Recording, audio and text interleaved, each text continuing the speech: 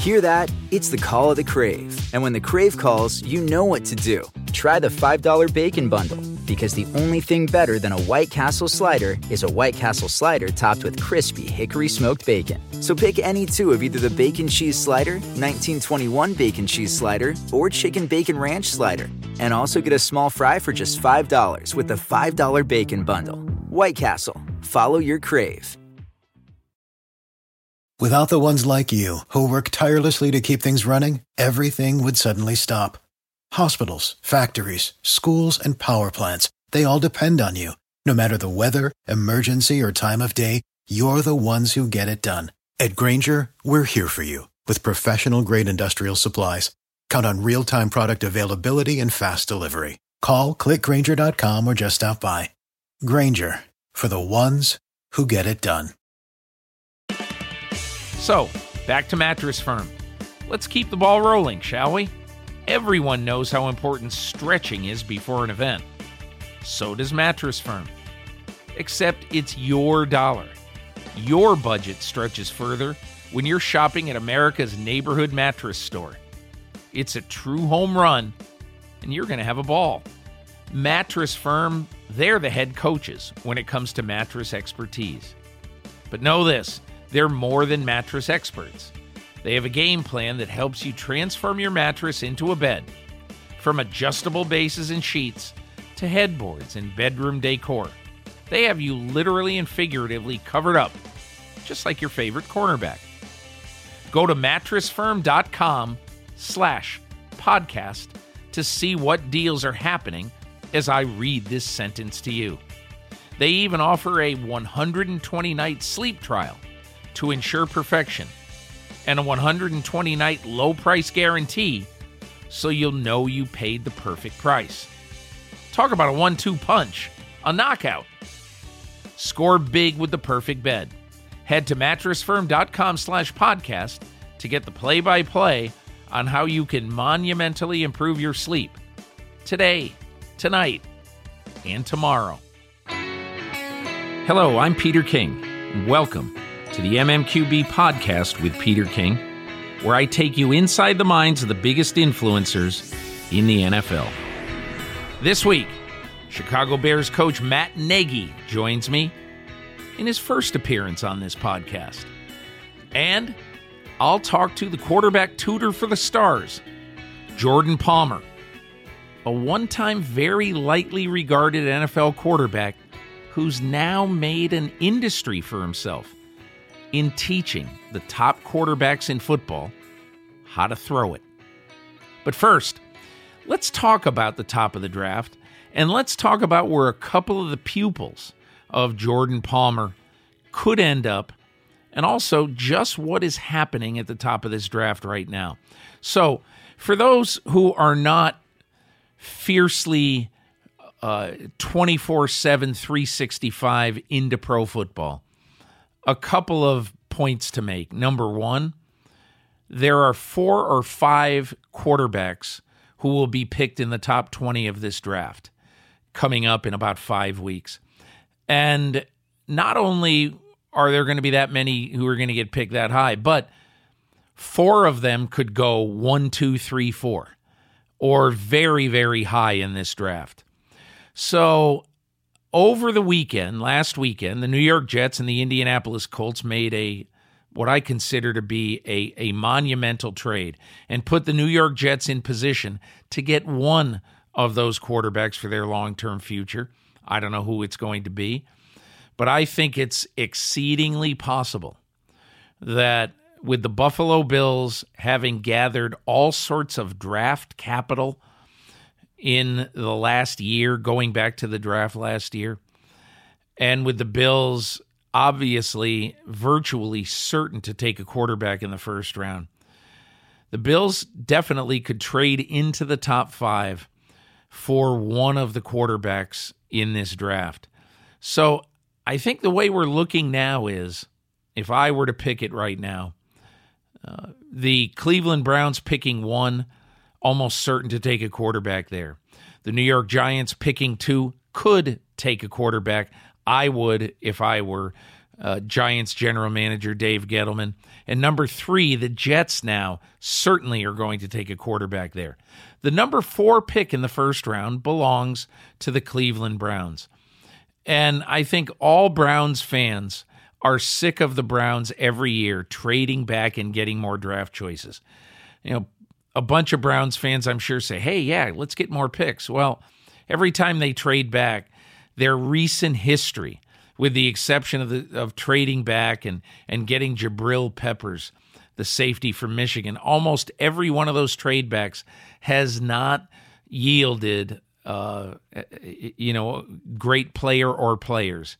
So I think John Dorsey, the general manager of the Browns, is going to be tempted to sit there and try to take a potential star player.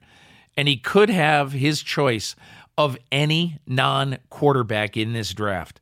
Imagine if you're sitting there and you have the choice to trade down for a ransom, let's say with Buffalo, or to sit there at number 4 and pick a player, Saquon Barkley, the running back from Penn State, or Martin, the guard from Notre Dame, Chubb, the pass rusher from North Carolina. He could do a lot of different things at number 4 just by sitting there. I believe the temptation is going to be too great, and I believe either with Denver at number 5 or with the Buffalo Bills trading up to that number 4 spot from number 12, I believe the Browns are probably going to end up trading that pick. And how amazing would it be if the top 4 choices in this draft are in some order? USC quarterback Sam Darnold, UCLA quarterback Josh Rosen, Oklahoma quarterback Baker Mayfield, and Josh Allen, the quarterback from Wyoming. So, to me, we are still in position in the next 5 weeks before the late April draft. We're still in position to have a lot of news made. And I was saying to somebody the other day, this is, in my opinion, the most interesting offseason in my memory. Not only because there have been so many trades in it. There have been a total of 19 trades as I speak so far in the month of March. That's a lot of trades for March in the NFL. You might normally see 3 or 4. You've got a bunch of very, very young and aggressive general managers who are not really bound by the history of what their predecessors have done. So I think that's part of it, but I also think part of it is the absolute desperation to get into position to either sign your quarterback of the future in free agency, as Minnesota did with Kirk Cousins, or to get in position in this draft to take a quarterback.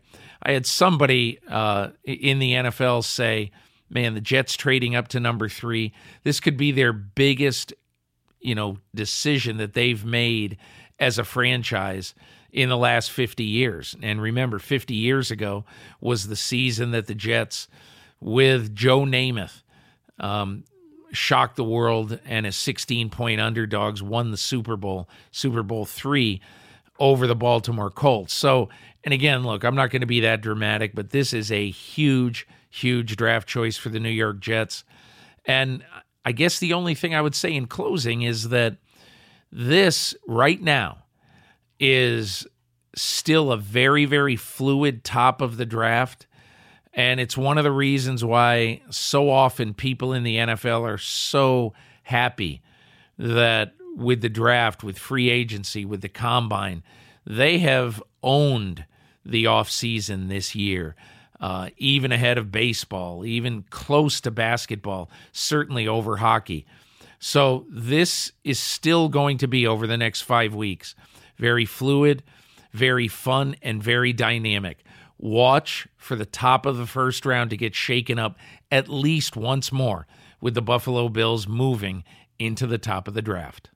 And now my conversation with Chicago Bears coach Matt Nagy. Back on the MMQB podcast with Peter King, I'm joined by Matt Nagy, the new head coach of the Chicago Bears.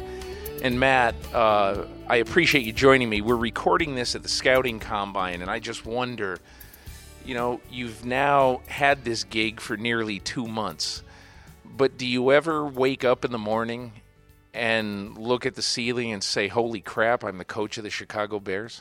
You know what? You do.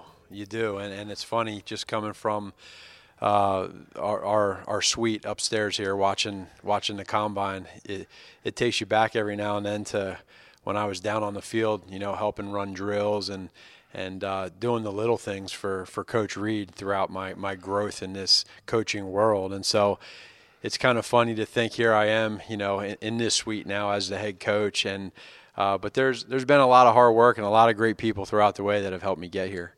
So, Matt, people should know, and I wrote about this recently in my column, but people should know your story is one of the most really, I would say, incredible stories I've ever heard about becoming a coach in the NFL. 7 years ago, you were selling model homes in Annville, Pennsylvania. And you basically told me that you thought that there was a good chance you were just going to have that life and be a high school football coach, which would have been fine, but it probably wouldn't have been your real passion.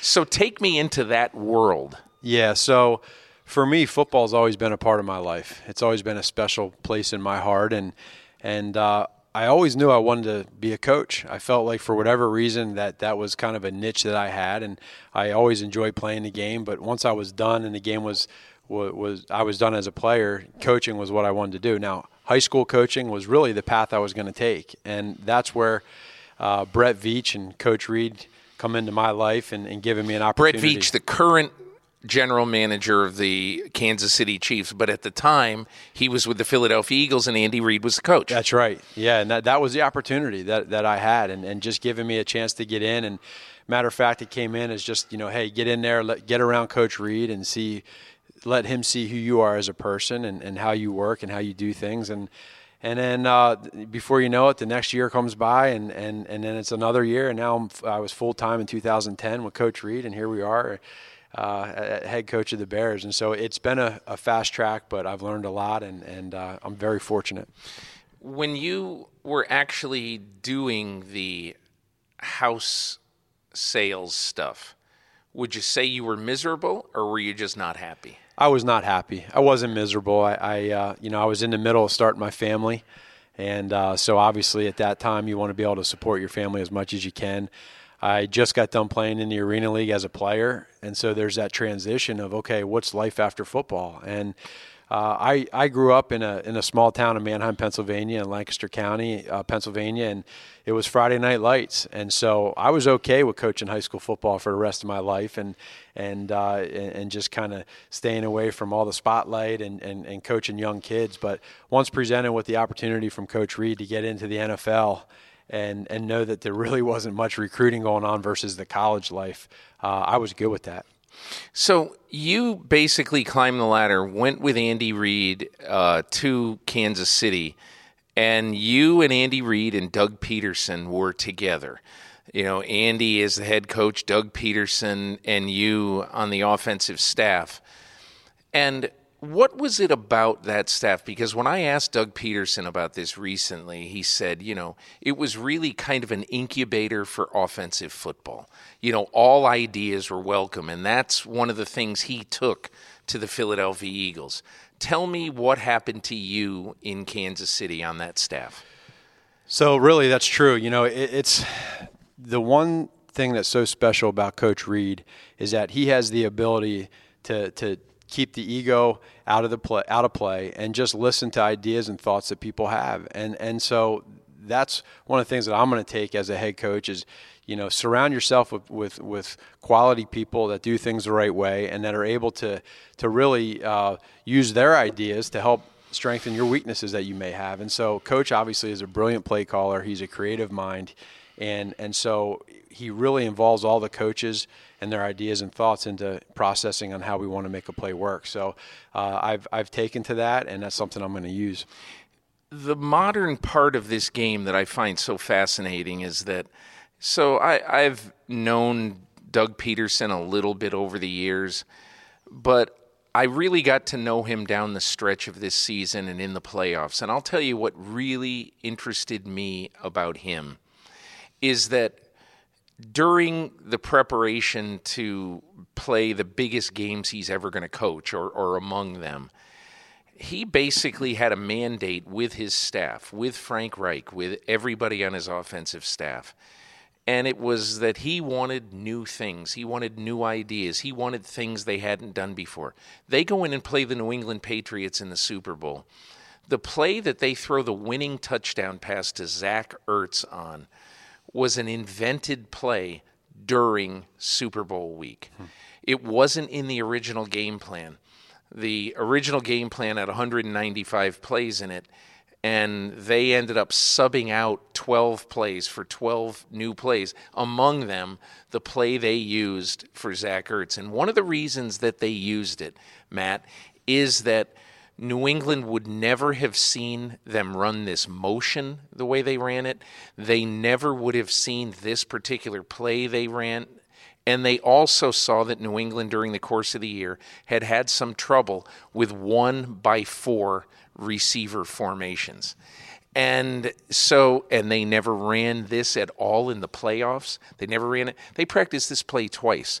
And so they ran this play and they scored the winning touchdown in the Super Bowl with a play that they had never run in a game before. And so I've asked some coaches around the league about what they think of that and how much true originality is there. And I'm getting sort of different answers that maybe 8 or 10 staffs might do it that way, might be willing to say right at the end of a game week, okay, we're still adding to the game plan.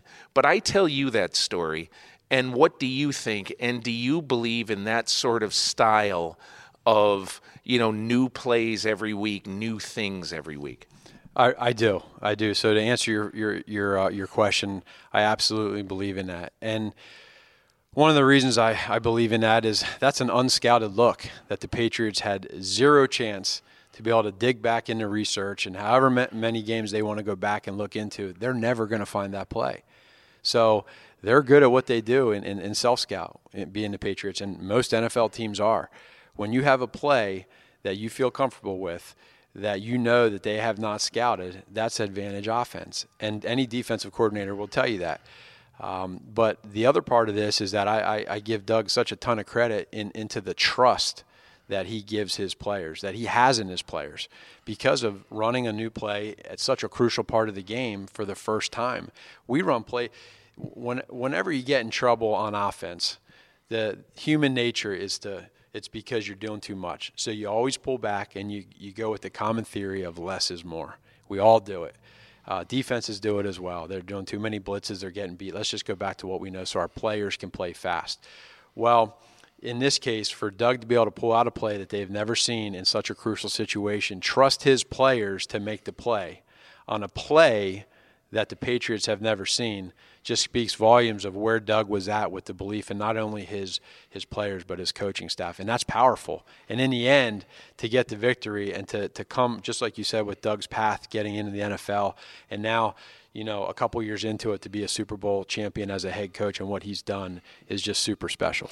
One of the reasons why I think your path is so interesting is that, I think there's something to be said for a new look, a new approach.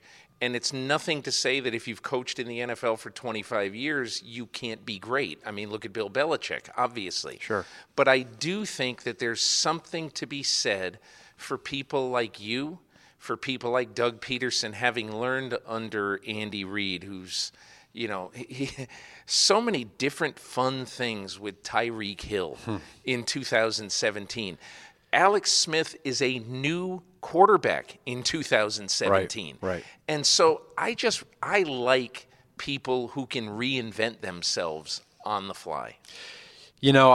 For me, being able to learn through Coach Reid and understand that part of the game and understand that, hey, listen, everyone labels it the West Coast offense. But if every Monday and Tuesday when I would sit in Coach Reid's office and just come into his room and see these, we call it the beautiful mind. You see these different color, green, red, blue, and black formations and plays that are up there from whether it's another team or it's a concept that he thought of on his own or ideas from other coaching staffs, other coaches on the staff. It's up there. And then we kind of talk it through and say, okay, why is this play going to work? And so, one thing that does is, number one, it keeps it fun. It keeps it loose and it keeps it fun for your players in practice and in the game. And it's unconventional. And so it kind of goes back to the unscouted look that you're talking about.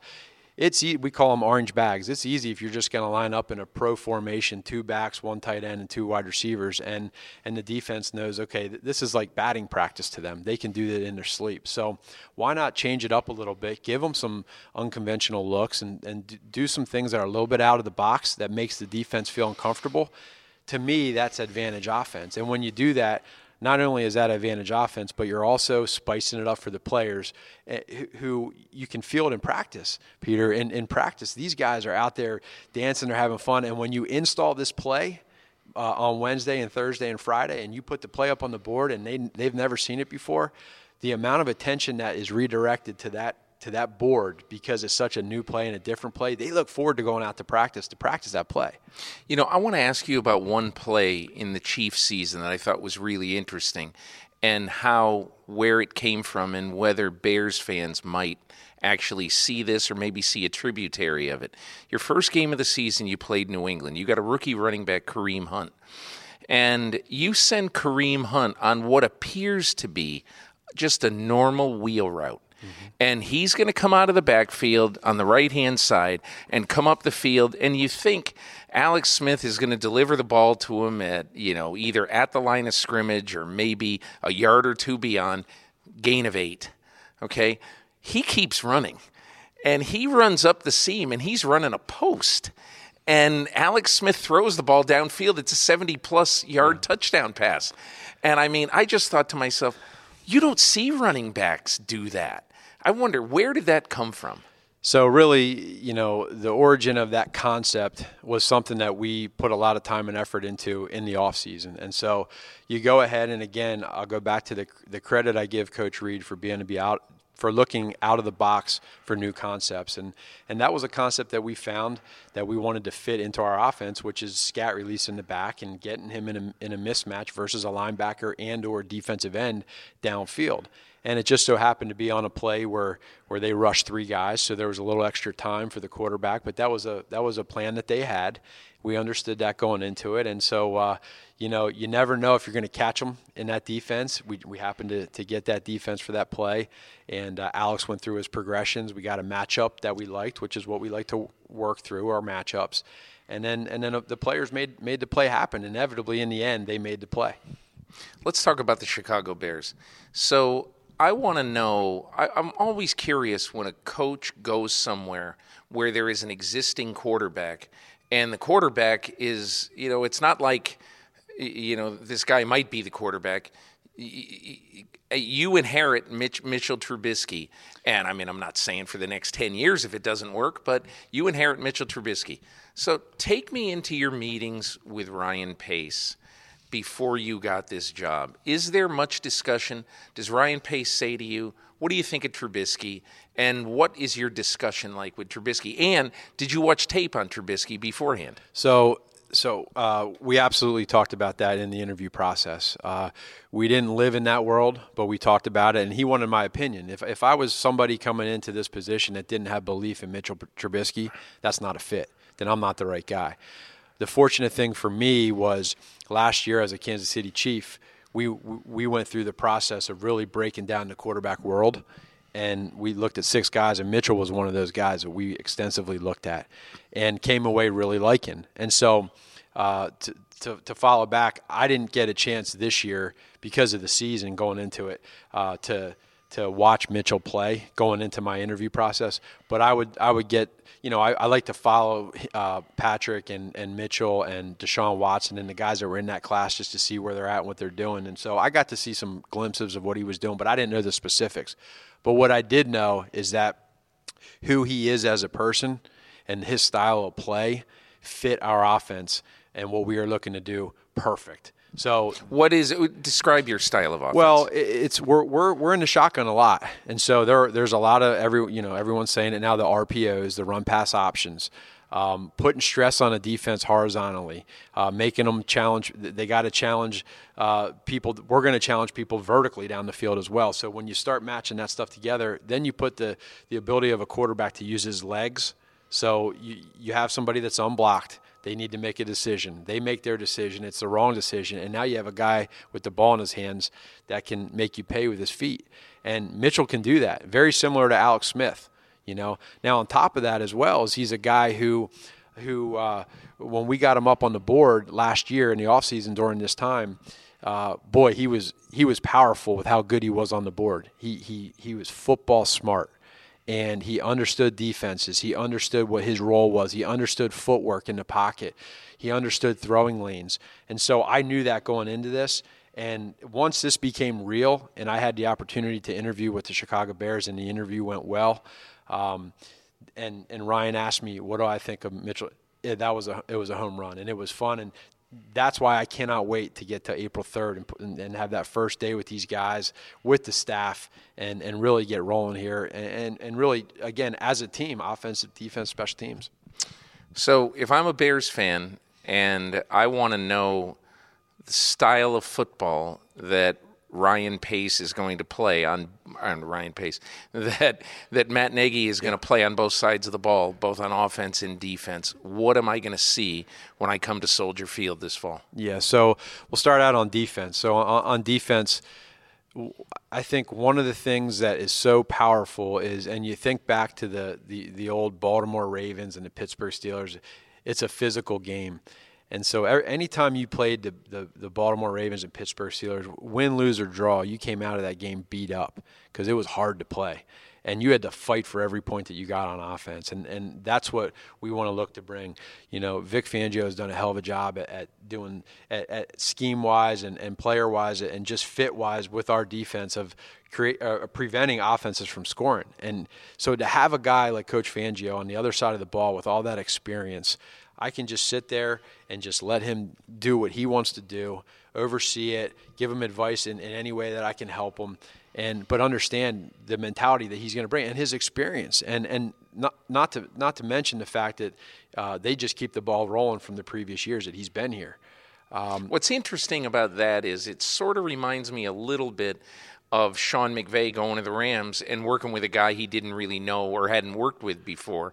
The difference here is that he's the incumbent and he knows every player on the Chicago Bears. That's exactly right. He knows them all. And one of the first discussions that we had was, number one, could we get along person to person? Was that going to fit? And the second I knew he was from Pennsylvania, and we're both from the same area in Pennsylvania, we knew that was easy. So you both know what shoe fly pie is. Yeah, we know the shoe fly pie. That's right, absolutely. But that was easy. What he's done as a defense coordinator speaks for itself. So that part was easy. That was fun. Kept the guys on staff, and we're rolling. Special teams wise with Chris Tabor and getting Brock Olivo in here. Again, Chris is a guy who has a lot of experience. A guy who's been under Dave Tobe with me in Kansas City. So that was great. And again, those numbers speak for itself. Offensively, for us, again, I keep going back to the word fun and creativity.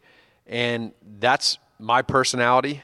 The people and the rest of our coaching staff that we brought together and we put together are those type of personalities. You bring in a guy like Mark Helfrich at Oregon and some of the ideas that he's going to have and thoughts. It's only going to make me better as a head coach, me better as a play caller. Harry Houston coming in here from college from Notre Harry Dame. Houston was a really interesting hire because everybody sort of thought he's a Notre Dame lifer, that he's never leaving the Dome. So how did that happen? So there was some referrals from other people that I have high opinions of that recommended me to him. I did not know Harry other than, again, he's a PA guy from a similar area and an East Stroudsburg guy in Division II Pennsylvania in college football. And so we had that little connection and tie there. But again, who was he as a person? So as we started talking, what's our philosophies? Do we believe in the same thing? And it started out with good people. And then I started finding out and listening to him as to how great of a teacher he is. And you get these guys, these college coaches that understand how to teach and reach these kids. And he was in Chicago. Harry was in Chicago before. He understood the area. He knows the pro dynamic. So to come back in here this second time, man, that's awesome. And again, for somebody like me to learn from a guy like him and how he does things and how he teaches his players, that's making me better. That's making us better, and that's what we need. And so you tie all that together with the rest of the great coaches that we have, and you take the players and you kind of see how they are, and things will change as we go because there's a lot of guys that I don't know yet on offense, and I'll get to see. But what I told Ryan in the interview process is we want to be able to dictate to the defense as to how this is going to go. So with some of the things that we've done in Kansas City, and there's going to be, as going back to the start of this conversation, there's going to be some unscattered looks that people see, but that goes back to why we do what we do. That's fun. That's the intriguing part to where, you can, and as Coach Reed always says, now I have 51%. So if there's a play I like and I want to do it, I got 51% now. I'm no longer on the 49% roll. This is the MMQB Podcast. Support for the MMQB with Peter King comes from our friends at Rocket Mortgage by Quicken Loans. They understand that home plays a big role in your life and family. That's why they created Rocket Mortgage. Rocket Mortgage gives you the confidence you need when it comes to buying a home or refinancing your existing home loan. It's simple, allowing you to fully understand all the details and be confident you're getting the right mortgage for you. Whether you're looking to buy your first home or your 10th, with Rocket Mortgage, you can get a transparent online process that gives you the confidence to make an informed decision. It's convenient. Our trusted partners allow you to share your financial information with Rocket Mortgage at the touch of a button. And in addition to getting a real mortgage approval in minutes, you can even adjust the rate and length of your loan in real time to make sure you're getting the right solution for you. Rocket Mortgage by Quicken Loans. Apply simply, understand fully, mortgage confidently. To get started, go to rocketmortgage.com/king. Equal housing lender, licensed in all 50 states, NMLSconsumeraccess.org, number 3030. Dietz & Watson's been making meats and cheeses the right way since forever. What's that mean? It means never cutting corners, ever. It means cooking, not processing. It means our Virginia brand ham that's cooked to perfection, then twice baked to layer the flavors. It takes more time, but you can taste the difference. We come to work every day to do it the right way, even if it's the hard way. Because if it's not right for us, it's not right for you. Dietz & Watson, it's a family thing since 1939. Do you want a beautiful lawn? Enter TruGreen, the easiest way to get a great lawn. Just water and mow, and they'll do the rest. Weed control, fertilization, aeration, and more. TruGreen is the official lawn care treatment provider of the PGA Tour, and they have a verified best price, which guarantees you the lowest price with no compromise on quality. You do you. Let TruGreen do your lawn care. Visit TruGreen.com, TruGreen.com, to get the best lawn at the best price with the best people. Guaranteed. Life is a highway, and on it there will be many chicken sandwiches. But there's only one McCrispy. So go ahead and hit the turn signal if you know about this juicy gem of a detour. And now, more with Matt Nagy. So, two more things. One, I wonder, I assume you watched the Super Bowl. Yes. So it's the end of toward the end of the first half. There's 38 seconds to go. 4th and 1, down near the goal line for the Chiefs, and you see them run this play, this reverse to the tight end, and Trey Burton throws the touchdown pass to Nick Foles. And my immediate thought was, after holy crap, I'll tell you one thing. If that doesn't work, this guy, Doug Peterson, is going to roast. Philadelphia will kill him if they lose the game, 30-28 or whatever. But so my biggest question is, do you think that people see some of the things that Doug Peterson did this year and that you guys did in Kansas City and some other teams have done? And will offensive football get a little bit more, dive off the cliff? Will they take a little bit more chances? Or was this just a game? Were they just a team? Is there any trend coming, do you believe? I don't think I'll see a trend. I don't think we'll see a trend coming with that. I think that's the DNA of the head coach, the DNA of the team. And I give Doug a lot of credit. He stuck to his guns this whole entire season. And any games that I ever caught on TV this year, there's a common theme. Doug was going for it. And he had success with it. And also, if they didn't get it, then they didn't get it. And one thing that Doug did is, and talking to him a few days ago is, he was just himself. And he wasn't going to fool anybody. He was going to talk to the team, and this is who I am. This is what we're going to do as a team. This is my belief. This is what I want us to be. He put his stamp on the identity of that offense and what they were going to do. They believed in him. He believed in them. And when it works, it's great. It really is. And so the difference is it's in the Super Bowl in front of a lot of people, and to be able to make that call when you're sitting at home watching that call on TV. And you're saying to yourself, man, this is crazy. You can only imagine what that's like being on the sideline in the Super Bowl making that call. But he trusted his players. He made the call. It worked, and he stayed aggressive the entire time. And you have to do that against the New England Patriots and Tom Brady. You have to do it. You just made me think of something. You studied Pat Mahomes so much last year, and the Chiefs obviously are trading Alex Smith at the start of the league year. And Andy Reid told me a couple of weeks ago that Pat Mahomes should buy Alex Smith a mansion for everything he taught him this year in football.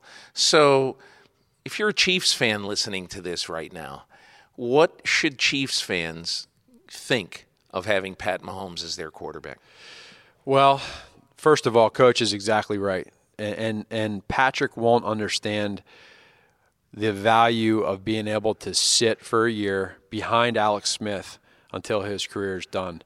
And so to kind of just say one thing here real quick in regards to how that developed, it was an interesting dynamic where when Alex came in after the draft, the respect factor between him and Patrick wasn't even close on both sides to where it ended up at the very end. And that was, to me, as a head coach, is something to learn from. And that goes back to the original question of how much will Patrick learn or understand in the end how valuable this 1 year was for him. I can't imagine it was very comfortable for Alex Smith right away. Not right away. It wasn't, and that's okay. And I don't think it was comfortable for Patrick either.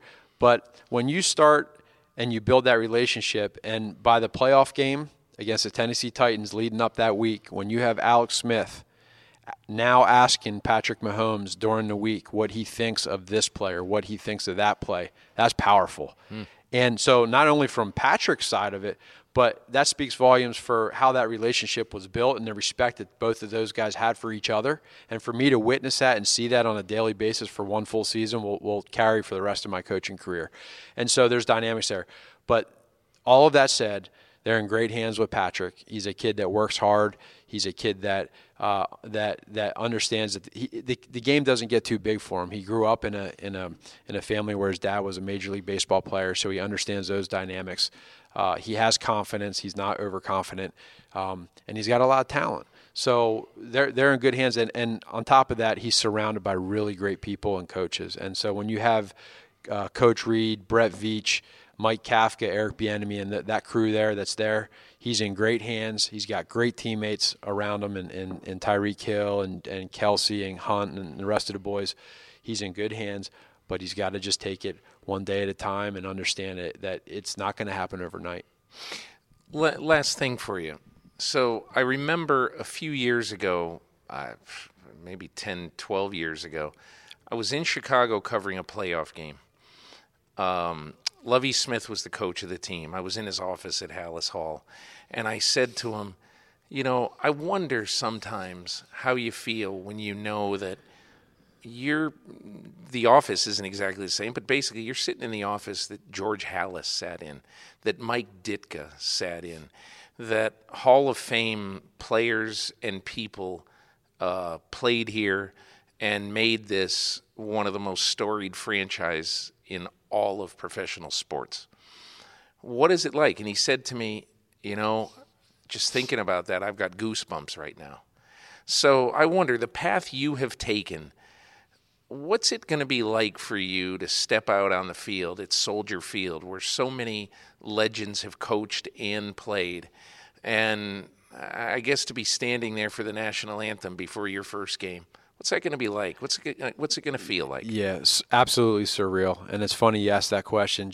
I was thinking about that the other day, of just kind of selfishly thinking of my journey and just how fast things have come and the support that I've had, and just thinking of, okay, we're in the trenches right now. We're in the trees of the combine and the free agency and building a staff and understanding the dynamics of Halas Hall and who works into that in the building.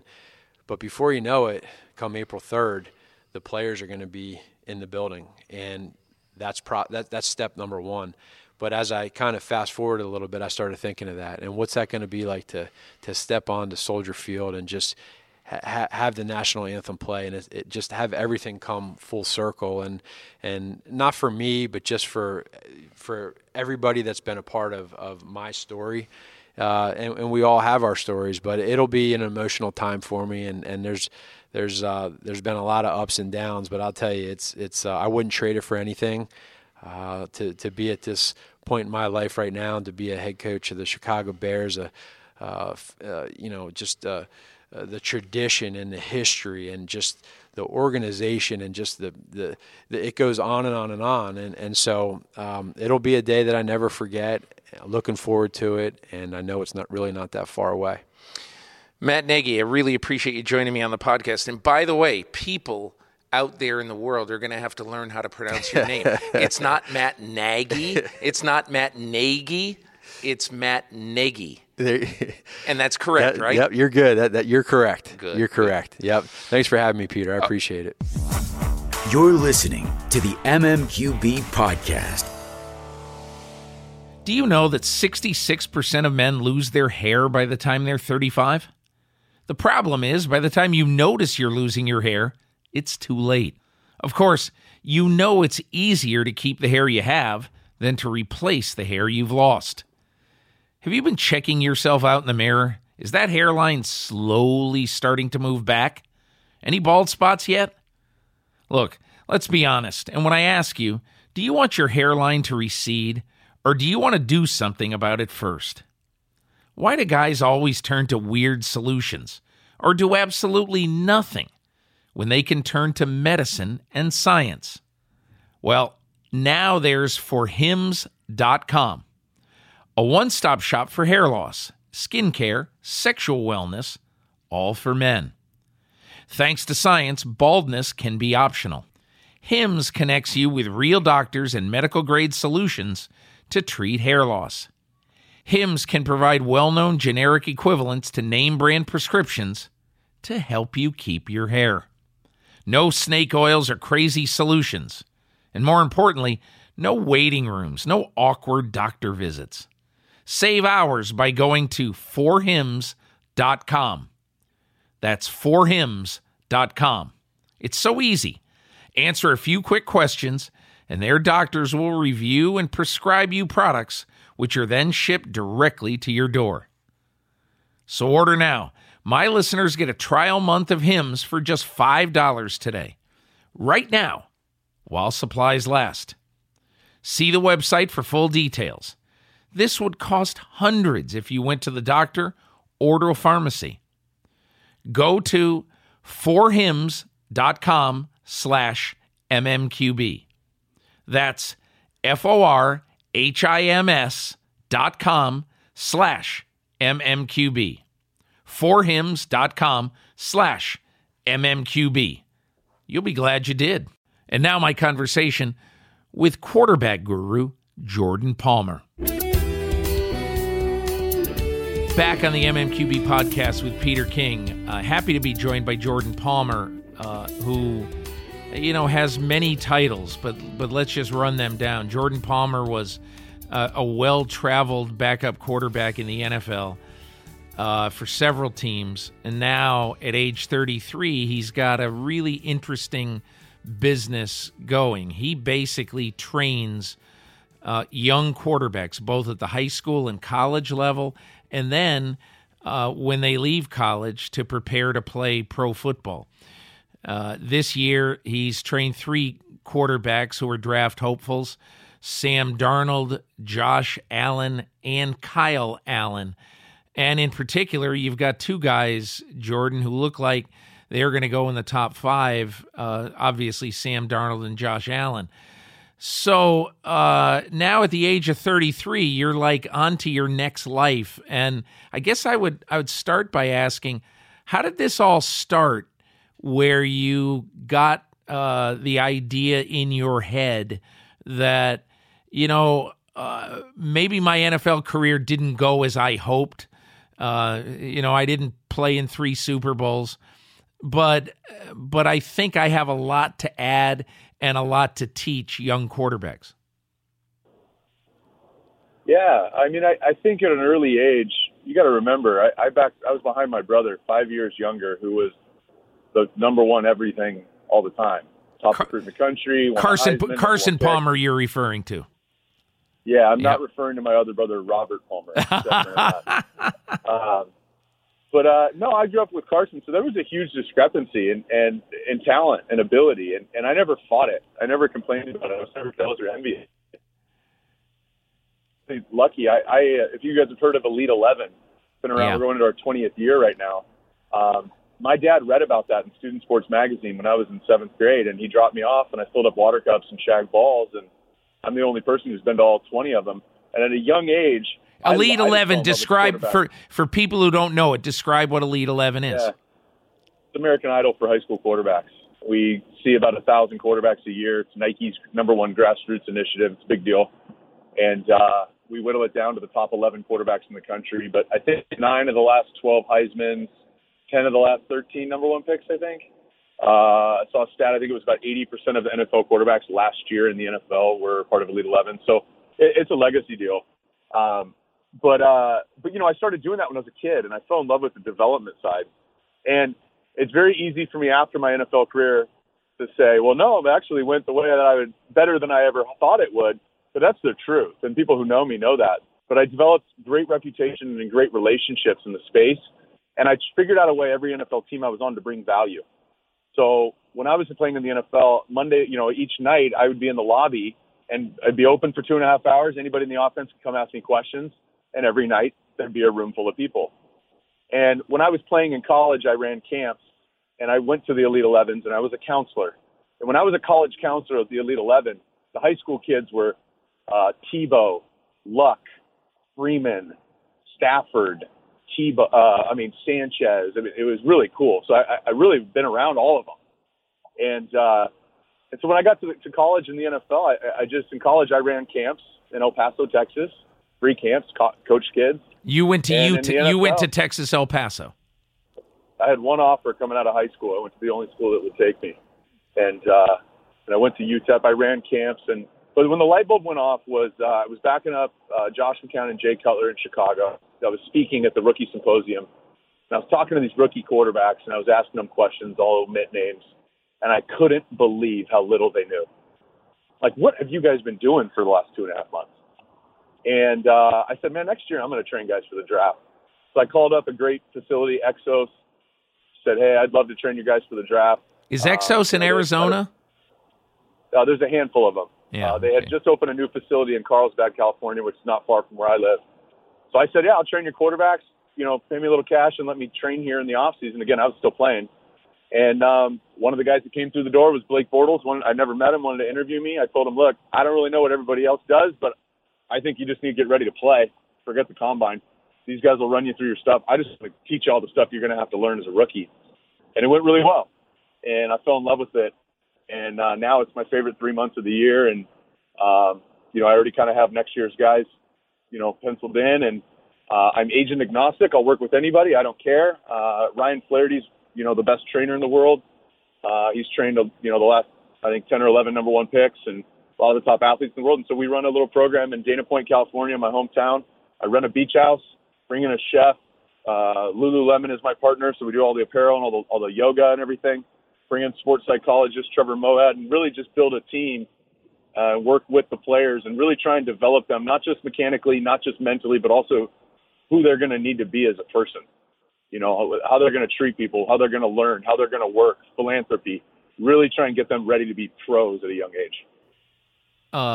For kids or their parents who are listening to this and want to know more, you can go to qbsummit.com and you can read and see that I believe you have 3 camps coming up for high school kids this year, right, Jordan? Yeah, my favorite thing to do is I love helping kids transition. And so the 3 big transitions is becoming a starting quarterback in high school, whether that's for your senior year or, I've been with this kid named JT Daniels, who's just won Gatorade Player of the Year. I met him in 7th grade. He started at Mater Dei High School as a freshman in high school on varsity. And then he just skipped his senior year. He'll be competing for the starting job at USC as a true freshman. Even him starting as a freshman on varsity. I love that early transition. Now, wait a minute. Is JT Daniels, you just said, skipping his senior year?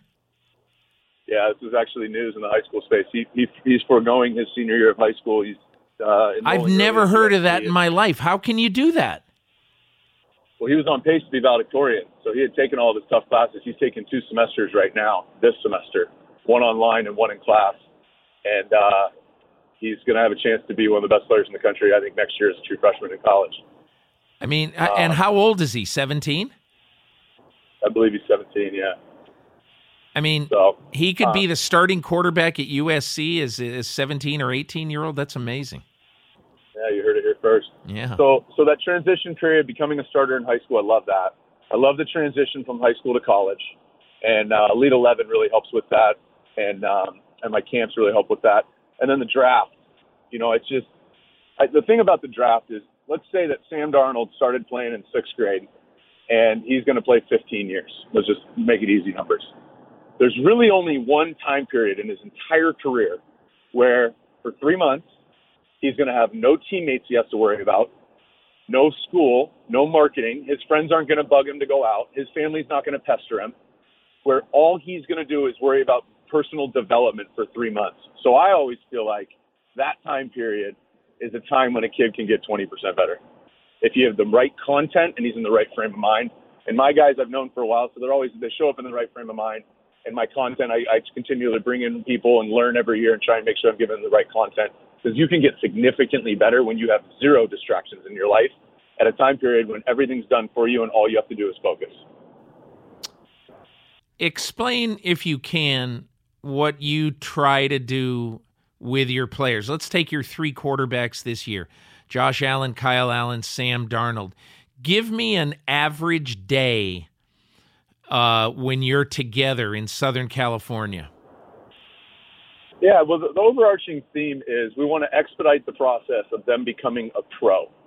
Now, I never even started a game, which actually, for me to play as long as I played and never get a start, it's actually kind of like weirdly impressive. But you know what? I should tell people that one of the most interesting things about your career, the little factoid about your career that I think people would get a kick out of, is that in 2010, you and your big brother Carson became the first brother act to ever play for the same team in the same football game in NFL history. And the NFL has played 98 seasons. Jordan and Carson Palmer are the only quarterbacks who played together in the same game ever in NFL history. Yeah, it was fun, man. It was a great. We did that for 3 years. It was a blast.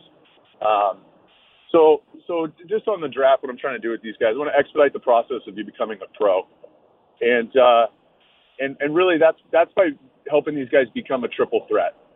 So if you look at the guys that these kids want to be, Breeze, my brother, Brady, Aaron, all of these guys, Peyton, whatever, go down the list. Those guys are triple threats. So I look at it in terms of mentally, physically, and emotionally. On the mental side, they know how to learn. That may sound dumb, but to learn a playbook, you have to have a process. And I know you did a piece with Carson, and you spent a day with him probably 2 years ago. He was preparing for the Cleveland Browns, and you got to see firsthand, Peter, hear at a playbook and memorize it. You have to have a process. So pros, they know mentally how to process information. They know how to process it quicker. They know how to disseminate information, and they have a process in place for that. Physically, that gets into mechanics and their body, but physically, they know how to fix themselves. When a pro makes a bad throw, they don't look around and go, "Coach, what was that?" A pro knows exactly what it was, and they fix it on the next throw. They get what I call self-correction. The other thing physically is they know how to take care of their body. Carson spent 10 hours a week on body care, and that wasn't because he was guessing and he wasn't sure. Because trial and error, a pro, they know exactly what they need to be doing to be at peak condition on Sundays and in the off seasons, and how many months to take off. All you got to do is watch Tom versus Time or read his book. The last piece is the emotional side. That these young quarterbacks I work with, the older players that they want to become, the Mannings, Aaron, Carson, all the Phillip Rivers, those guys are phenomenal husbands, phenomenal dads. They treat people the right way in the community. They're great teammates. They're philanthropic. So that's a muscle you got to develop. And so what I'm trying to do at a young age when they're transitioning from college to the draft and they're all in and they hang on every word is make sure that they're strengthening all three of those areas. So the faster you can become a triple threat, the easier the game's going to come. And there's a thing I always talk about with these guys, and Peter, I actually think it's true in real life too. Quarterbacks are going to they're inevitably going to face two things. They're going to face the inevitability of success and adversity. And there's levels to that, right? Success could be good throws in a row in practice, or it could be winning a Super Bowl. And adversity could be having 3 bad throws in practice, or it could be tearing your knee in practice when you're on pace to be Rookie of the Year and potentially win a Super Bowl, Deshaun Watson. How you handle those two things is essentially how good you're going to be. Because there's players that are phenomenal at handling success and they're rattled with adversity. And there's guys who can handle adversity really well, but they just let success get to them. They don't know how to handle that. You've got to be able to handle both. It's the MMQB Podcast. Buffalo Wild Wings loves a Cinderella story. It's the tale of the underdog, the unexpected. And by their unexpected nature, you just can't predict when one is going to happen. It makes them great, but it also makes them frustrating. Because at any moment, you could miss that Cinderella sighting. Unless you're spending March at B-Dubs, the official hangout for NCAA March Madness. Here, you'll catch every second of every game, and you'll be able to look back and tell the story of that team that you watch climb their way from a low seed to the championship. But only if you go to Buffalo Wild Wings. Wings, beer, sports. And now, back to my conversation with Jordan Palmer. You worked extensively with Deshaun Watson. How did he handle what happened to him? And if without bragging, what role did you play in that? Yeah, I mean, with Deshaun, what's cool about this process, these guys end up becoming like little brothers. Right? I don't handle their marketing. I don't care what agent they sign with. I'm not involved in the business side. And I also they don't pay me directly either. The agent covers this. You know, the QB Summit, they're coaching through it. So it's a way that I can work with the school on it. So it's pretty cool. I'm actually the only guy who doesn't have their hand out. So I can come from a really honest place. And with Deshaun going through that process, I talked to him afterwards, talked to him the next morning. He was already talking about next year. He was talking about the surgery date moving on, roughly when he'll be able to start throwing again. He was devastated, obviously. And I was devastated for him because I know that this kid, when he wants to be the greatest quarterback that ever lived. He works that way. He plays that way. And so to do that, you got to do historic things and legendary things. And that's what this kid's about. And what he wanted to do was win a Super Bowl his rookie year. That's what he wanted to do. And wouldn't it be cool? And that's my combine answer. But no, that was why all along he wanted to go to Houston. He thought that was the best spot for him. Best spot to do that. The team that was most ready. So as soon as he hurt his knee, he got past the devastation part of it. He's already talking about next year. He's already talking about the plan. This gives me more time in the off season to be able to focus on this, be able to sit.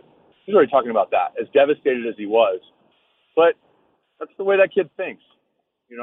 He's not like the other ones. Dave O'Sweeney was right when he called him Michael Jordan. But what role do you think you might have had in molding the mental side of him, or was it already there? I mean, I like to think, Deshaun's mental maker, he was already there. I mean, this kid, you talk about success and the adversity that he went through at a young age. Right. I can't create a drill around that. I can't manufacture that. The way that he handled adversity, his first 20 years of life, he's essentially, in terms of the adversity category, he's got a mile head start on everybody else. So then when success happens, I like to think I was helpful in helping him manage success. Because every year, the last couple of years, I've had a player who, going into his last year of college, was the face of college football. Every starting quarterback in college is the face of their program. Deshaun was the face of college football. Last year, Sam was the face of college football. This upcoming year, Jarrett Stidham is going to be one of the faces of college football. Say that again. Who is that again? Jarrett Stidham from Auburn. Okay. Another kid I've worked with for a long time. He's going to be, for a lot of people, the face of college football this year. Handling that is an amazing rep at controlling expectations, removing parts of those expectations that aren't grounded in reality, like the media thinks I should be doing this. That's not grounded in reality. So helping guys work through that as a rep is really helpful when they get drafted high and the expectations are through the roof. And Deshaun is definitely going to lean on that this year because everybody under the sun, including the NFL itself, is going to be highly anticipating the return of Deshaun Watson, and they are going to expect him to be the best quarterback in the league. And he will be well positioned to handle that.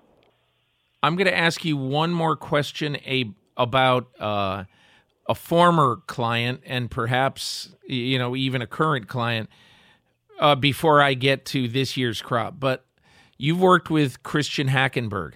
Christian Hackenberg has just had two of the, I'm probably overstating this, but two disastrous years with the New York Jets. He got drafted 51 overall in 2016. He has never seen the field in 2 years and almost certainly will not be on their roster this year and will have to find a new home. So what's your theory on what happened to Christian Hackenberg, and does he have a chance in the world of ever being an NFL quarterback? Yeah, it's hard to unwind, why things happened when and where, because there's so many factors that go into stuff happening or not happening. I mean, I can remember during Rams training camp, they're practicing in UC Irvine. It was 2 years ago, I think. And, I'm hanging out with Jared Goff and Case Keenum. And Case is the starter going into it, and I'm watching practice. And I kind of thought what ended up happening was going to happen. That was just a tough situation for Case. He's a bridge guy. They're waiting on Jared. Jared's not really ready yet. They don't really have a dominant receiver. I'm just looking at Case Keenum in this weird spot. But I've known Case Keenum a long time. I'm not going to sit here and say I knew that last season was going to happen, but I did believe that when Case was in the right spot at the right time, he probably was going to play really, really well. I didn't know if he'd ever get the shot, but if the stars did align, he was going to play really, really well. For certain players, I think it takes that. It's a right place, right time league. I think with Tom Brady, speaking of the right place, right time, obviously this is just, throwing darts here, but Tom Brady's, arguably the best quarterback of all time. But if he doesn't go to New England, there's a lot of people who go, yeah, I don't know if he wins Super Bowls. He may bounce around. I don't think he's going to be the greatest ever in any system. It's a right place, right time league. And, I think Christian has been in a tough spot based off how ready he's been to play. and the situation that's been there for him, it hasn't been in the cards for him. But I do think he can make all the throws. I do think he can handle it mentally. He's a really hard worker. He knows ball. I think he needs to be in the right spot at the right time. And that may sound like, oh, he's waiting for – Jordan thinks he's waiting for a dream scenario. But no, I think that guys, when they get in the right spot at the right time, if the opportunity presents itself, there are certain guys who are going to take that and run with it. Christian is that guy. It just hasn't been there for him at this point with the Jets and the situations that they've been in. I have a feeling about him, especially after talking to Josh McCown a little bit in 2017, and that is that it just everything just sort of piled on to one little failure piled on to other little failures, and by little failures I just mean that you go into practice and you throw a couple of incompletions. And, and then obviously, you don't get a chance in a game. You're getting killed in the press for being a bust and all that. And I just think, in my opinion, he's got to go somewhere else, first of all. And I think he ought to go to a place. Honestly, I think a fantastic place for him to go would be Cincinnati. Not necessarily because the coaching is better there or anything like that, but a place like Cincinnati where you can be a third-string quarterback for a year or two and just work on your craft, and you're invisible, and you just work on football instead of dealing with the, hey, this guy's a bust. I totally agree. Yeah, I think Katie and Troy ought to make a call. I think, Katie Brown, Troy Blackburn. Katie Blackburn, yeah. Yeah, just go somewhere where you can focus on you and you don't have this ancillary stuff that just gets in the way. I think guys need that. Case needed that opportunity, and you know what? Just it could flip too. I mean, Case going to Denver, this may not be the perfect situation for him, and he may struggle. I don't know, but when guys get to the right place at the right time, it's really what the league comes down to at every position. And it may sound like a cop out to some NFL fans that are listening to this, but write down your top 10 favorite players. I guarantee 2 or 3 of those guys, they got their shot based off right time, right place, all positions. Talking to Jordan Palmer, quarterback tutor to college football players and to high school football players. And he has 2 top 5 picks who he's been working with, Sam Darnold and Josh Allen. One other thing about the present, then we're going to get to your guys. What would you say, what do you think you would have said a few months ago if I said, hey, going into 2018, the 2 highest paid players in NFL history will be Kirk Cousins and Jimmy Garoppolo? Well, I would have said that based off the CBA, how that was set up and then how it backfired a little bit, how the quarterbacks are getting all the money, that it's going to be right place, right time for those guys. I mean, look at it. I mean, Jimmy going in there and getting an opportunity, them holding on him for a couple weeks, letting him go in, what momentum can do to a bad team is unbelievable. Confidence that it brings there. And Jimmy played on the line. I mean, Jimmy's played in New England. He's understand pressure. He's been around Brady. Brady treats every year like it's a contract year, and Jimmy went into that thinking that. And with Cousins, you want to talk about right place, right time. I don't know that any other team would have franchised him twice. They would have probably locked him up earlier and avoided what you just said. But he's at the Redskins at that current junction, plays the way that he does. And, yeah, I mean, he's just piling up money and earning it. Is Minnesota a good spot for him? Oh, I think it's great. I'm one of the biggest Mike Zimmer fans there is out there. I played with him in Cincinnati when he was defensive coordinator. We were turkey hunting buddies. Carson and I have been saying this since Zimmer first got hired in Cincinnati. Right when we met him, we hung out with him. We're like, that guy's going to be a great head coach. And I remember the conversation. Paul Gunther just got hired as defensive coordinator, or just got hired as a defensive assistant, was groomed under him. Now he's the defensive coordinator. Going through that, man, he's going to be a great head coach. And that situation, they're always going to play great D. They've got some weapons. And, Kirk hasn't been in a position, he's all in on ball. He's a 12-month guy. He's all in. But now that he has a chance to sniff whoa, this team went deep last year. I think we're going to see the best version of Kirk Cousins this year. So let's get to Sam Darnold and Josh Allen. We'll start with Allen first. I'm curious, Josh Allen completed 56% of his passes at Wyoming in his career. In 1987, that might have been pretty good. In 2017, that stinks. So what did you do with him, and what gives you any reason to think that he's going to be a more accurate pro than he was collegiate? It's a great question, and I'll start by saying this. I'm a guy that believes that the most important thing you got to do in football as a quarterback is you got to be accurate, and you got to be a guy who can complete balls. And the other thing is I actually don't really care if you have a giant arm, because most of the balls that are thrown in the league are, I call them layers. You're layering it in there. You don't throw the ball as hard as you can every play. With that being said, when I dug deeper on Josh, well, I've seen every play a bunch of times, and I've spent a ton of time with him, and I really know the story, like way more than anybody, any front office guy does, just because of the exposure that I've had to it. I look at it two ways. When you look at a 56 completion percentage, there's what he's doing with the ball, and then there's what's on the receiving end. And what's happening on the receiving end in Wyoming, he wouldn't say any of this stuff. I can just kind of call a spade, and the front office guys who are watching this tape, they're going to see it too, is there's a lot of discrepancies around depth and the angle, and some of those guys couldn't catch it. He threw the ball hard, and they had to manufacture completions, and they weren't the best team on the field every week. They have a great coaching staff. They got a couple really good players. But Josh is running around trying to make plays. And so when you don't have timing and separation, I'm not saying everybody has to be open every play, but when you don't have timing and separation, causes you to wait to see it open and then throw it late. And when you couple those two things together, and he has a bazooka attached to his shoulder, they're not in an offense where they're trying to get as many completions as they can and kick bubble screens the whole time. One of the things that manipulates what you just said about 1983 versus now is the amount of essentially handoffs that are completed in college football.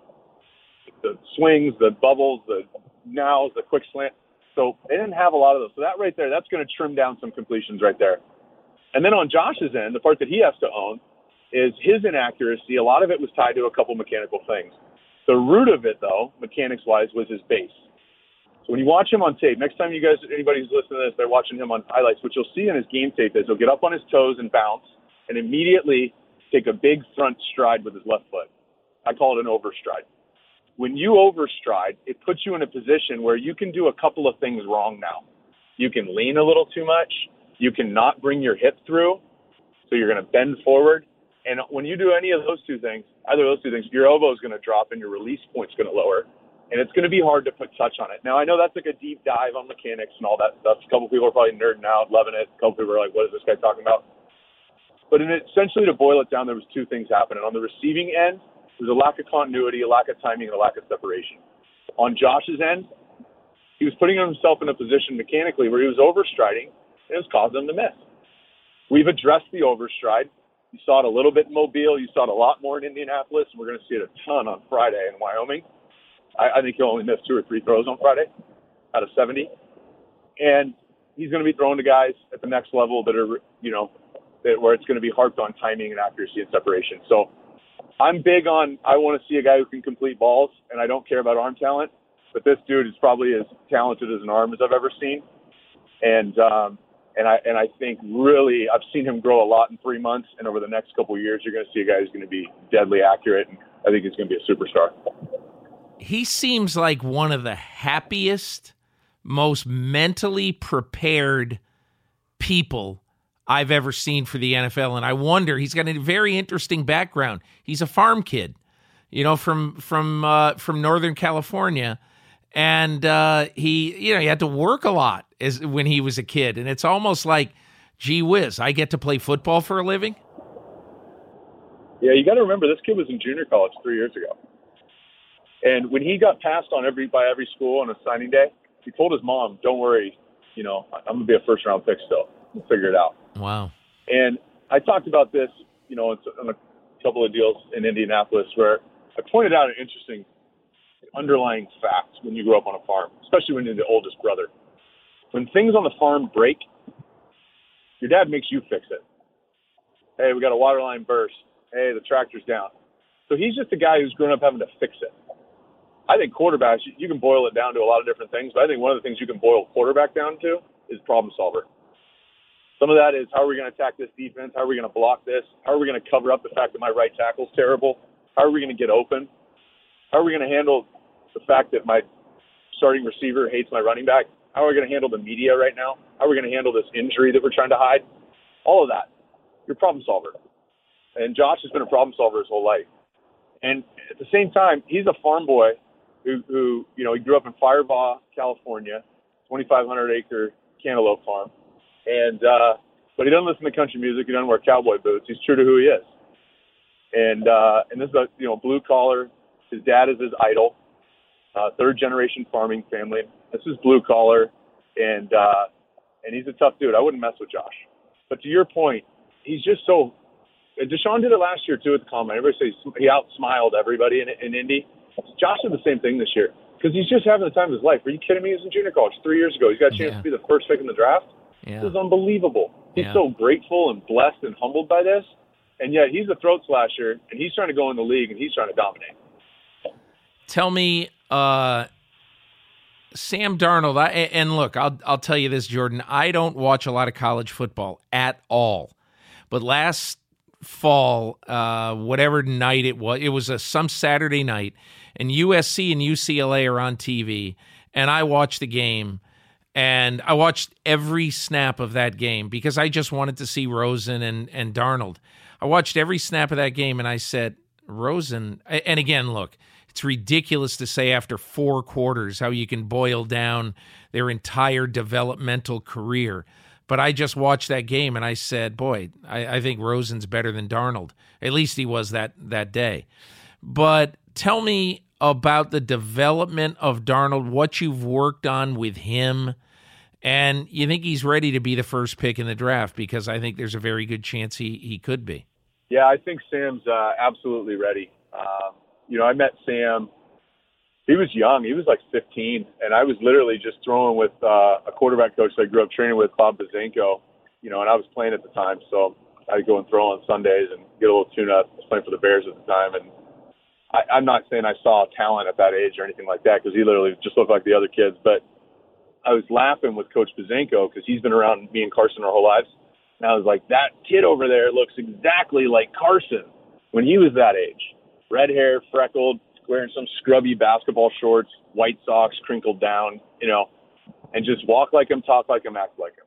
2 years later, he's in Elite 11. He's 17 now. I'm like, oh my gosh, you walk, talk, and act, look exactly like my brother. Now, all of a sudden, he's like a top recruit, though. Turns out, he goes to Elite 11. He's the only kid. There's 11 quarterbacks in the country, the top 11. He's the only kid who's uncommitted.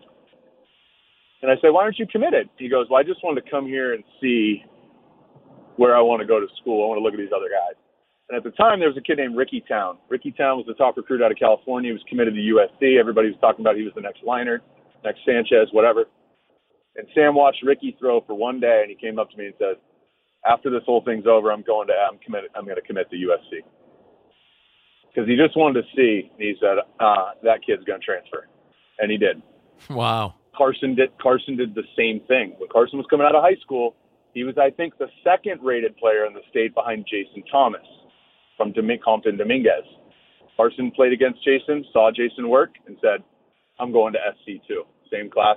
Jason changed positions and then ended up transferring.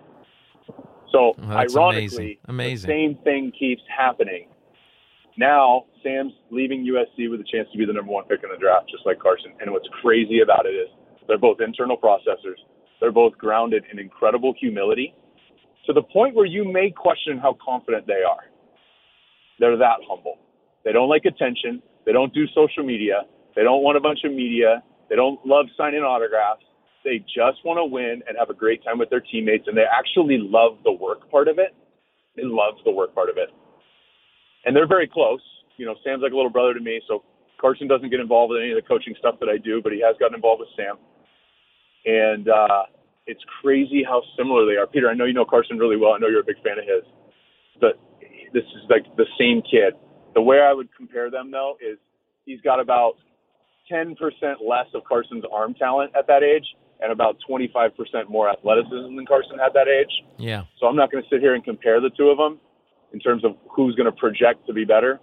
But it's pretty crazy. Sam, as well as you know Carson, is very, very similar. The one part that he has that I haven't really seen, Deshaun, and I haven't known Josh long enough to know if he has this. I think he does. But Sam genuinely doesn't feel pressure.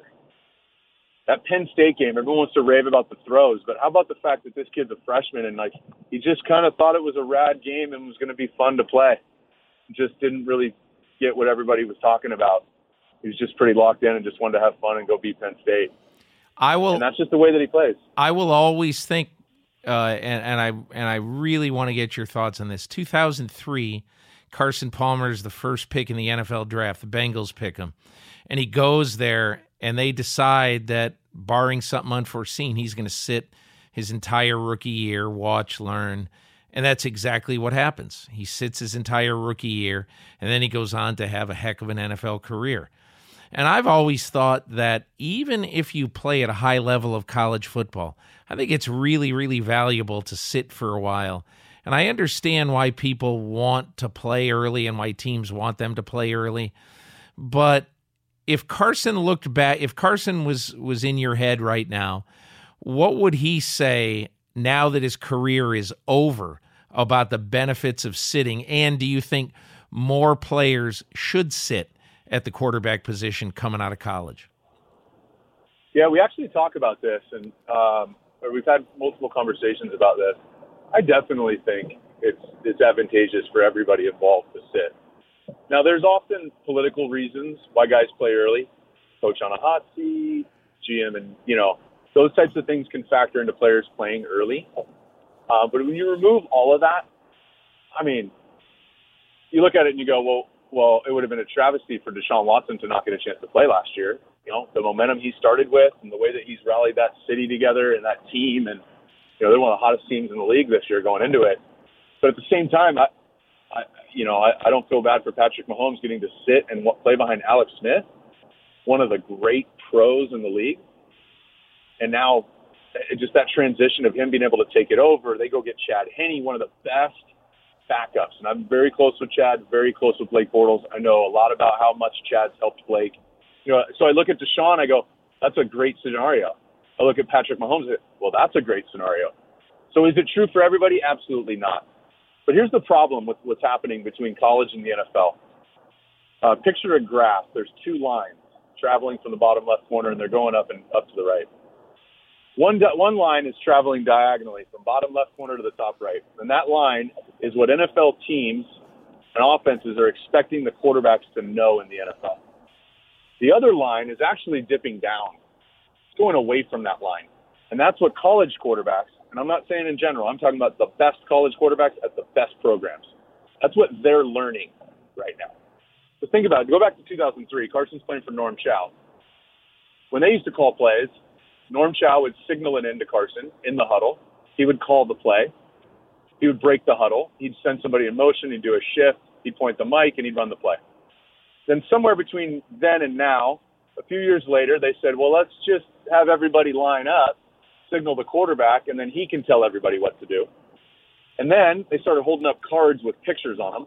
Right. They had all the skill positions look at the card. Nowadays, all 11 players look to the sideline, and then the quarterback, who stays in shotgun, claps and receives the football. So when you look at that digression in terms of the amount of information that these quarterbacks have to process and disseminate, the gap is getting wider and wider. I don't care how intelligent the quarterback is in college. And so a guy like Deshaun Watson, they can get him on the board during the draft process, and they can say, well, he hadn't done this, he hadn't done that. And if you bypass the fact that Deshaun was on honor roll since 7th grade and was graduated top of his class, all that stuff, and graduated in 3 years, and you just look at it and you say, well, he doesn't know a lot of football, you're missing out on the side that you got to evaluate. How much football has he been exposed to?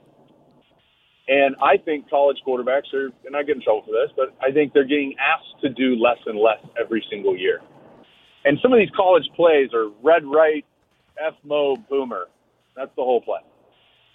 But in the NFL, you can have 8 sets of gun spread right, 8 shot tool, trying to drive F3 to alert Mustang Dragon on a white 1.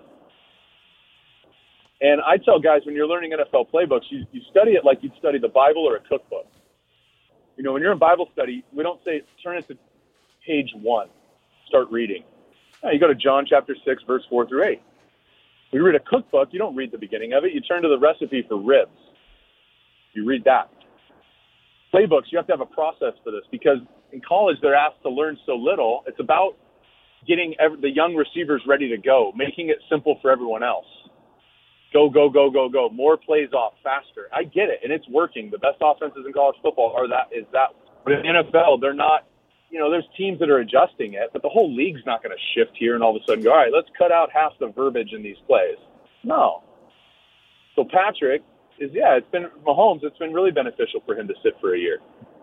And Deshaun, you know, his study habits, his study skills, his ability to process information quickly, and then the staff that they have in Houston to get him up to speed, they're able to bridge that gap. And again, this is not an indictment on Clemson's offense.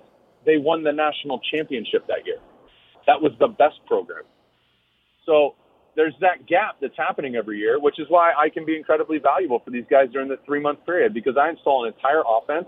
I do it as a code word system. Then I reinstall the whole entire offense again as a digit system to develop a dual processing system so these kids can actually learn because both ways to call plays. So that what you're explaining now is that some number of NFL teams do it both ways. I mean, some numbers, some people are numbers offenses, and some are do it with code words. And so what you're saying is that you have spent time with Josh Allen and Sam Darnold on both, and with Kyle Allen on both this spring. Yeah, and it's actually come to fruition here. I got a call from Josh. You know, they'll have, I'm going to leave it out, but they'll meet with teams privately, and they're having private workouts and all that stuff. And the team, every year, you know, they'll say, hey, we're going to send you a playbook, you know, just a short little playbook, 2 or 3 days before you can study it. And both my guys so far, you know, or between the two of them, have had a code word system and a digit system. And there you go. It's coming into fruition where they go, well, that was easy to learn. And people talk about this with a kid. You know, if you teach your kid, I have a 2-year-old son, if you teach your kid a second language before they turn 6 or 7 or whatever it is, they're going to know they develop a dual processing system. Yeah. So their ability to learn multiple language, it increases. Yeah, so it's funny. My grandson, who's 15 months old, goes to a nanny every day for about 8 hours, and the nanny does not speak English. And my daughter and her wife, they're both thrilled with that because they think that, okay, so if Freddie goes to this woman for, say, 3 years, when he's 4 years old, he's going to know Rojo is red, and you could say Rojo, and it's going to mean exactly the same thing as when I was a kid if somebody said red. You know, and I think it's great for him. Hey, I just want to ask you one last thing. I'm with Jordan Palmer. So, Jordan, if you had to make a wild guess, you had to go take $5 in Las Vegas right now, and you had to say, okay, Sam Darnold is going to X and Josh Allen is going to Y. Who do you think picks him? I can't answer that, but I think they're going to be 1 and 2 overall. Wow. Well, so in other words, you think one is going to the Browns and one's going to either the Giants or the Bills. That's what it sounds like. Someone else, yeah. That's what I think. I think when they go through, and again, this is not because I talked to somebody and got inside information. I have no idea what's going on. Right. And I stay out of all that stuff, right? I'm not their representative. I'm not their agent. I have no idea. I stay in my lane. I'm trying to help them get better. I just think when they go through the entire process, they go through their these kids are going to light it up on their pro days. They're going to interview great. You're going to fall in love with these guys. It sounds like you already fell in love with Josh Allen, spending time with them, positive, all that stuff. But they're also going to get the foundation of who these kids are as men. You know, one of the things I do is I have these guys meet with a current GM from a Major League Baseball team, and they spend a lot of time with this guy. And he had a really good point. He said, you know, because of guaranteed contracts, I don't really care how good, and because of the farm system, says I don't care about, you know, looking at the player how he is today. I have to train my eye to envision how he's going to be in 5 years. And when you're taking a quarterback 1 or 2 overall, you're not doing it to hope that maybe he gets to a second contract. You're doing it because you guys are both going to work for that company for the next 15, right? Yeah. So they have to look at it the same way. And I think when these teams, whoever's in the top 2, I think when they look at these players through that lens of how is this guy going to look in 2, 3, 4 years, 5 years, they're going to see a clear-cut, absolute franchise guy who's going to get better every single year. He's going to be a triple threat. He's going to know how to fix himself physically, know how to put the right things in his body, take care of himself, and stay healthy. He's going to know how to learn. He's going to know how to treat people. And then emotionally, he's going to be this guy over the next 15 years is going to have a family. He's going to get married. He's going to be a great person. He's going to start a foundation. He's going to lead our locker room. And I think they're going to see that, and it's going to be hard for anybody else to go above them. I don't know who's going where. I stay out all that stuff. I just think whoever's in the top 2 is going to see that in both these kids. And if they don't see it, they shouldn't take them. Jordan Palmer, quarterback mentor to the Stars. I really appreciate you joining me. And it's a very, very fascinating business. I'm going to tell people to listen to this just because I learned so much in the last 40 minutes that I had no idea about. So I appreciate the chance to be educated. Peter, I just want to say thank you, too. It's an honor to be on this. I mean, in my opinion, you're the absolute gold standard, best in the business. And I feel like so many players have a negative connotation around the media. I got to do this interview. I have this 15-minute phoner. I've got to do whatever it is. And you're just not that. You're just guys that everybody carves out time for you. And it's just an amazing respect. And I think it shows with your viewership and your readership and all that stuff, too. But it's an honor to be on with you. Hey, Jordan, that's really, really nice of you to say. Good luck with your guys, and we will catch up again soon. Awesome. Thank you. Thanks to my guests, Chicago Bears coach Matt Nagy and quarterback tutor to the Stars, Jordan Palmer. If you enjoyed these conversations, be sure to listen and subscribe to other great episodes in the MMQB series, such as my conversations with Luke Kuechly, Larry Fitzgerald, and Tom Brady. You can find these on the mmqb.com, on Apple Podcasts, Google Play, or anywhere you get your podcasts. You can also hear the MMQB podcast with Peter King on Sirius XM Radio every Saturday morning at 7 Eastern on Mad Dog Sports Radio, Sirius XM Channel 82. Thanks to the fine folks at Cadence 13 for their production work, and thanks, of course, to my sponsors, Mattress Firm, Quicken Loans, Hims, and Buffalo Wild Wings. Please support them the way they support this podcast. And I'll see you from the NFL owners' meetings in Orlando next week.